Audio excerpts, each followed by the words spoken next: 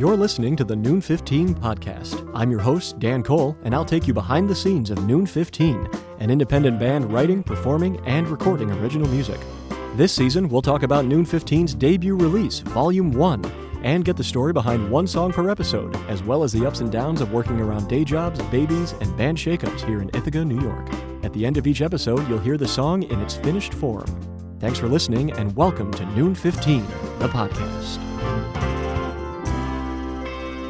And welcome to Episode 2 of Noon 15, Volume 1. I'm here with Mandy Goldman, Samuel B. Lupowitz, Harry Nichols, and Joe Massa.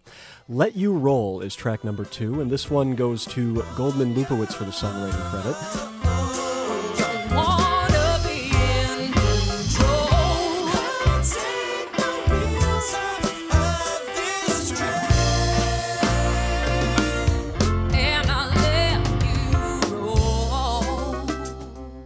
Seems a little interesting because it sounds a little like a song about a breakup, and it was written by a couple. So, what's going on in this one? This is actually not about a breakup. Well, it's not about a love relationship breakup. I see. I have like a theme in songs that I write about when people are like so good that it is really frustrating to me. I'm like, stop. I'm like, just fuck up, like, please just make a mistake. Can we swear on this? I'm swearing. I mean, we can. I'm like, can you please just like there fuck are no up, or rules. like, can you just not be perfect, or like, you know, be so important, and like, it bothers me. So I've written multiple songs about this, and this song is like, it's not that they're snobby about it, just that the fact no, that it's they're just that good. that Okay. It's just that people who are too good fucking frustrate the shit out of me. Like, I just don't like it. So I like. This is a song that I wrote about, like, just, it's not about any one person in particular. Like, the person I'm thinking about or the people I'm thinking about change all the time when I'm singing it and thinking about it. But it's just like at a certain point, I have to let go and just like let you do what you have. You be so good. You be so important. You be so perfect. I got you. And I'm going to take my hands off of the situation and I'm not going to get too caught up in this anymore. Just accept it. Yeah, which like I'm not good at, which is why I have to write so many songs about it. I've been trying to break free, but all this trying turning me, turning me,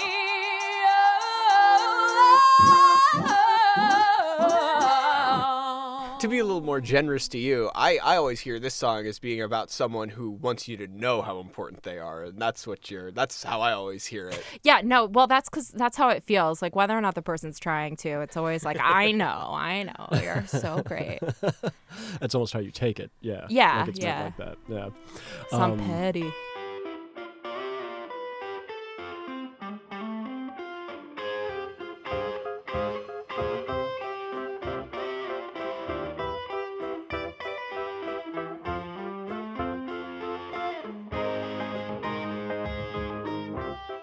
You've certainly been the front person before Mandy. You know, I mean, you were one of the main singers, of course, in the Ego Band and all of that. But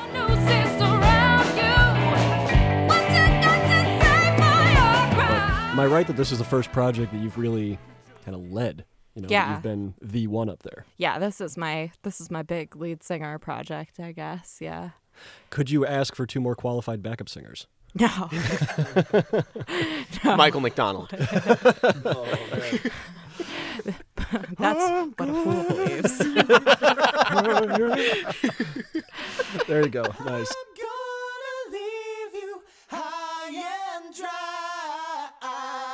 Because I think I started singing in this town, like in cover bands where I was splitting lead vocals, or in the Ego Band where I was splitting lead vocals, I'm like not attached to being the person who sings every song. So definitely in the future we're gonna have some more split vocals, I think. Yeah.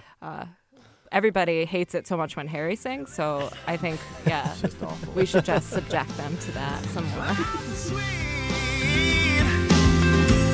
Sweet calypso. Sweet calypso.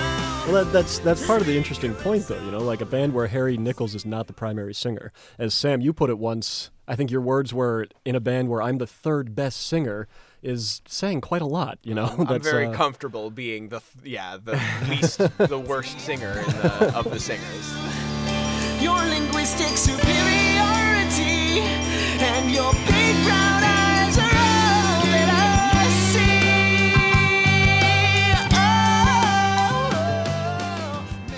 Just that it came together like that with the three vocalists here is really something. I don't care if you're a star. I don't care if you're a star. This song and every song that I've written for this record, and probably if some of my songs make it onto the next one too, has a co-writer. Mostly, I don't want to say mostly out of necessity, because I love writing with Sam and Joe, but also like I couldn't voice any songs that I wrote. I would write melodies and lyrics, and then I would bring Sam or Joe the recording of it, and I would say, like, can you help me, like, you know what this song is supposed to sound like, right? And for the most part they did, so they would kind of make it into a song for me.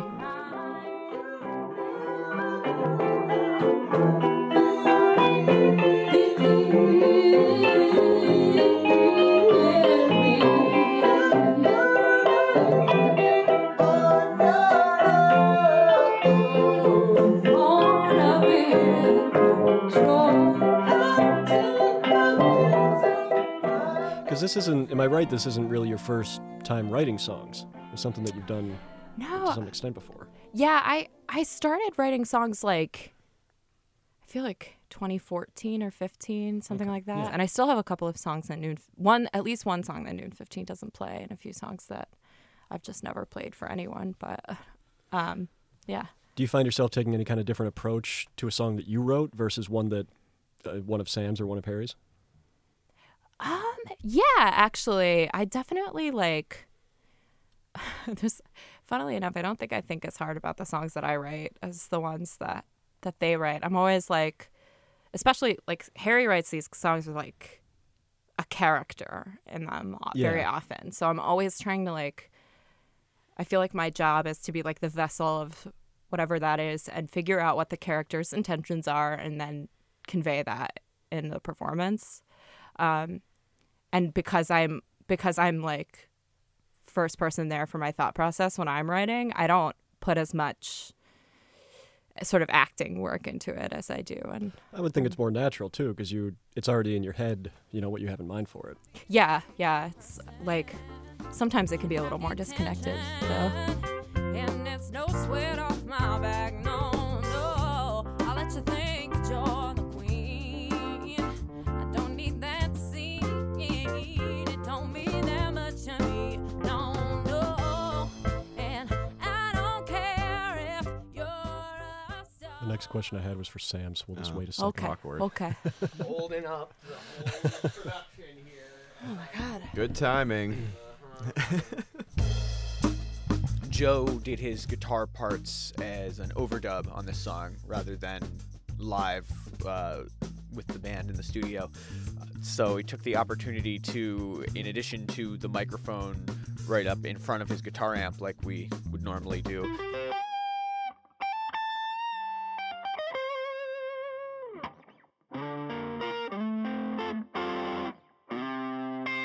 we also put one outside with the studio door cracked in the tile hallway, and we got this really cool natural ambient reverb sound.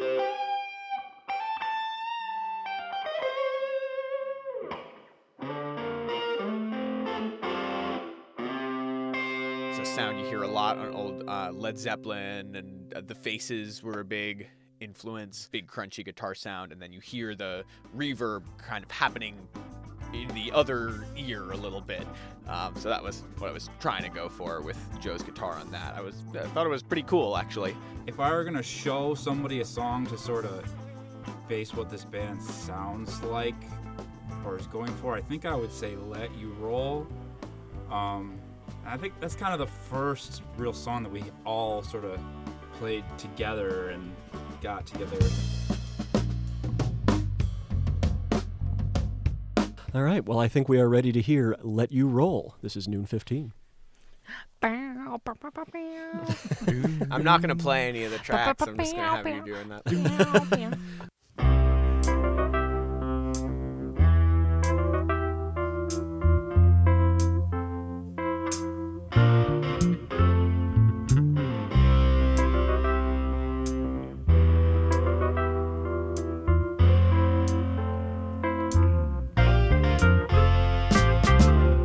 You can't be mad because I fooled ya. You know that I fooled ya. I got you twisted all around.